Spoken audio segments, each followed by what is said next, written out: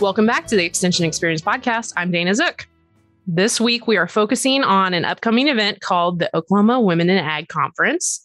The events coordinator, Sonia McDaniel, has joined me to discuss this exciting event. Welcome, Sonia. Thank you for having me. So Sonia is the County Extension Director for Pottawatomie County Extension, and she focuses in family consumer sciences and 4-H.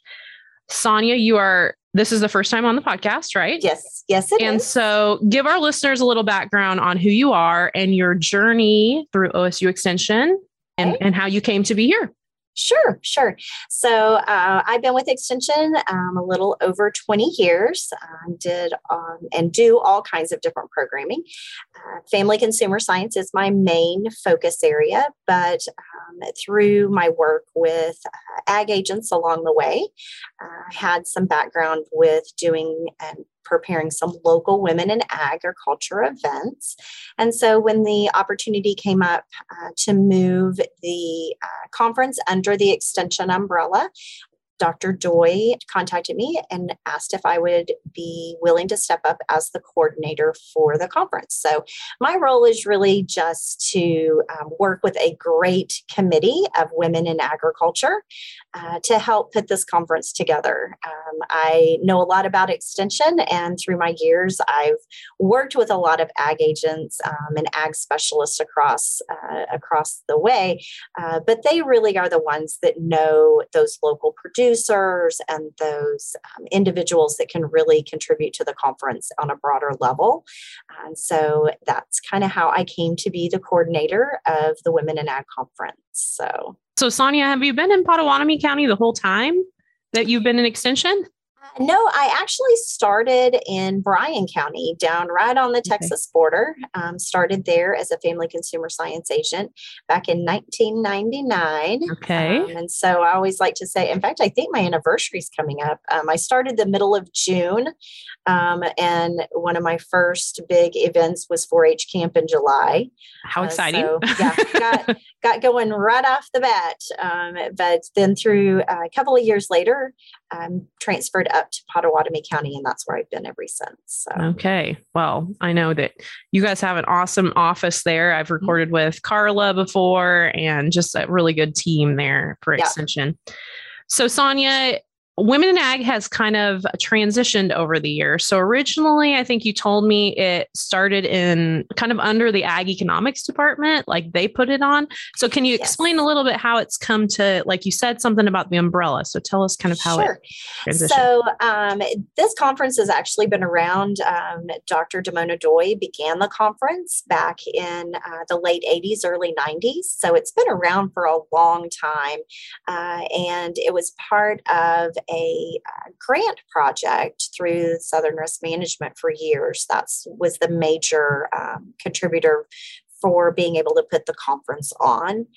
And so it does have a lot of ag economic focus because we're trying to promote successful businesses and especially successful women-owned businesses. So it makes sense that that's where it resides.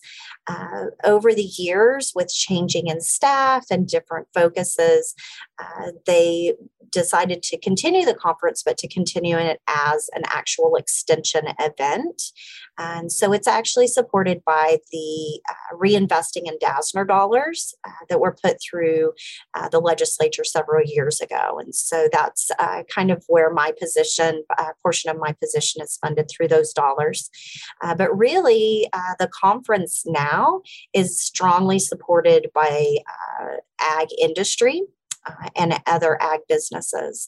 So Oklahoma Farm Bureau is one of our POSSE sponsors. If it weren't for their support, the conference wouldn't be able to happen.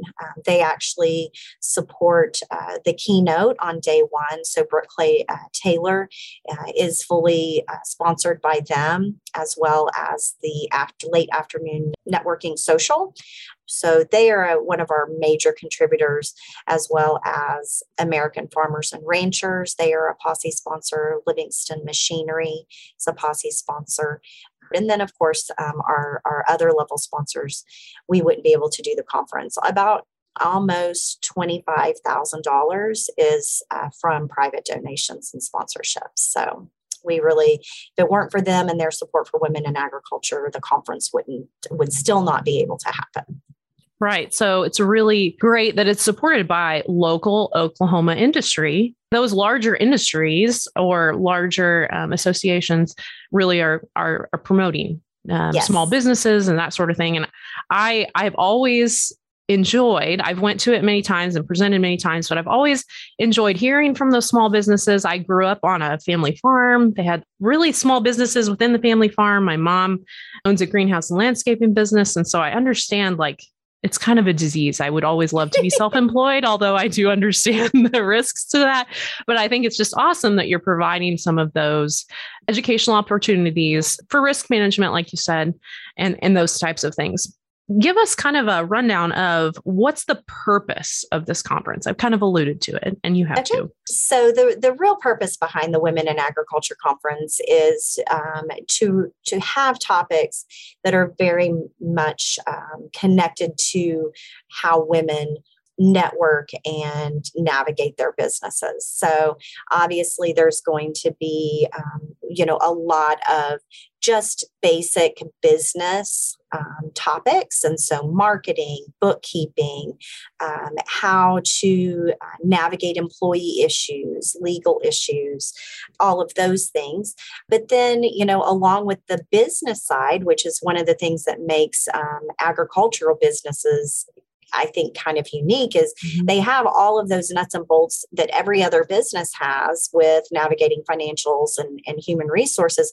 But then they have the whole production side, because if they don't produce it and they don't have what they need, the education they need to be profitable that way, then they're also in trouble. And so this conference really marries the two of those. There's some true production topics, there's true business topics, and then there's some things that are just thrown in, like mental health, where this year we're having the Echo Project or the Hill the Harvester be a breakout, because we know that mental health within the farming industry is a major concern.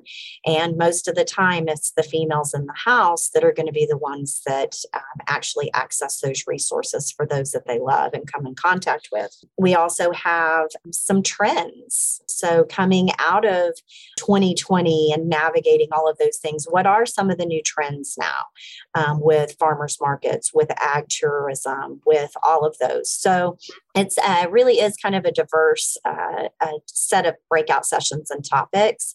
The one that I have the most fun with, personally, I guess it's my family consumer science background and the human side of that. I really enjoy contacting and getting to know the producers that we have lined up. So this year we have a whole lineup of people who are in the industry, people who are walking the walk, who have tried this and succeeded, or tried that and not succeeded, and those lessons learned. And so I love those topics and those breakout sessions, because I think it's just practical, and they're going to be able to tell you a much broader story sometimes than even the experts, so-called experts in the field. So we have quite a few of those this year, and I'm excited for that. Along with the education, though, Dana, it's geared towards women, and we love to talk, and we love to connect. You and I did a lot of that earlier. And so one of the really big focuses that the committee wanted, and that I've really pushed for because I feel strongly in it as well, is networking. So on day one of this year's conference, we have almost 3 hours of networking. We have a long break in the morning, because we found out very quickly last year that this is one of those times where you see people that maybe you don't see often. And so that lobby talk is so vital, those personal connections and networking. And so we've built in some more time for that this year. We've got a longer morning break. Last year we were like, everybody, it's breakout time. It's breakout time. And no one wanted to stop talking, which was great. But we've built in for that now. And so lots of networking time that afternoon. reception time is really there for people to have time to visit our resource booths and get those resources and have broader conversations there, but then also just to talk to each other. Like I said, in many instances, I'm sure your mom felt this way sometimes, you're running your business and you're in your own little world and your own little island so often that just getting out and interacting with other women who understand what you're saying and can feel and connect with what you go through on a daily basis, it's a really important role that I think this conference can play for women. So we encourage everybody to come out. Yes, come for the education by all means, but we always say come for the education, stay for the friendship. Right. Use this as a time for you to regroup, to refocus, get that hotel room, spend the night, turn off the phone, have some me time because that's really vital as well. I totally agree. I think in extension, we kind of have those little islands too. Yes. I'm in the livestock side and kind of with all the guys, and so it is nice to see some of those people. And I remember last year, I did one of the last breakout sessions, and at the end of it, gosh, people were there for like an hour and a half after just talking. So that's really great. Yeah, it is important. Like you said, from the mental health side, to just connect with other people that are doing the things that you are in the trenches and that sort of thing. So totally understand. That's great that you and the committee recognize that. Yeah, like I said, that's why we've really built in quite a bit of that on day one, as well as, with the breakouts and the keynotes. We've got some great keynotes this year. I'm super excited about them as well. So tell us a little bit about some of those keynotes. You have 3 keynotes, and you mentioned Brooke Clay Taylor. So we are excited. I just spoke to Brooke the other day. She's had some reoccurring health issues. And so we were concerned for her health and sending up lots of thoughts for her. But I did speak to her the other day. She is excited. She is doing very well. Feels like she is 100% on board to be able to be at the conference. She will be there. Her title of her talk, very appropriately, is When Life Says, Hold My Beer. I did just see this on the agenda. That's very cool. So, and basically it's, sometimes life really does hand us some things that are out of left field. And how do you persevere over that? How do you keep your business going? Whether you're in the city, whether you're in the country. She lives out by Grand Lake, very rural setting, and she has a very strong, thriving business. And so how do you do that? Sometimes we say we can't do it because we're in the country, or we can't do it because we don't have X, Y, and Z. But actually those rural environments can also benefit us. And so her talk is going to be really inspiring and entertaining. We also have, back by popular demand in the morning, the opening session is Kelly Payne. She told me I gave her a dull topic to talk about. And I said, we'll make it fun, Kelly. It's fine. It's fine. Current trends and impacts affecting cattle markets. Well, she sounds like an economist. Yes, she does. But she is, she's from, of course, the Oklahoma National Stockyards. And so she's going to be doing that for us. And then on day 2, Joni Nash has a great keynote, Women's Influences on Rural Oklahoma, and very inspiring about how, you may feel like you're just on this board in this rural community, or you may serve on X.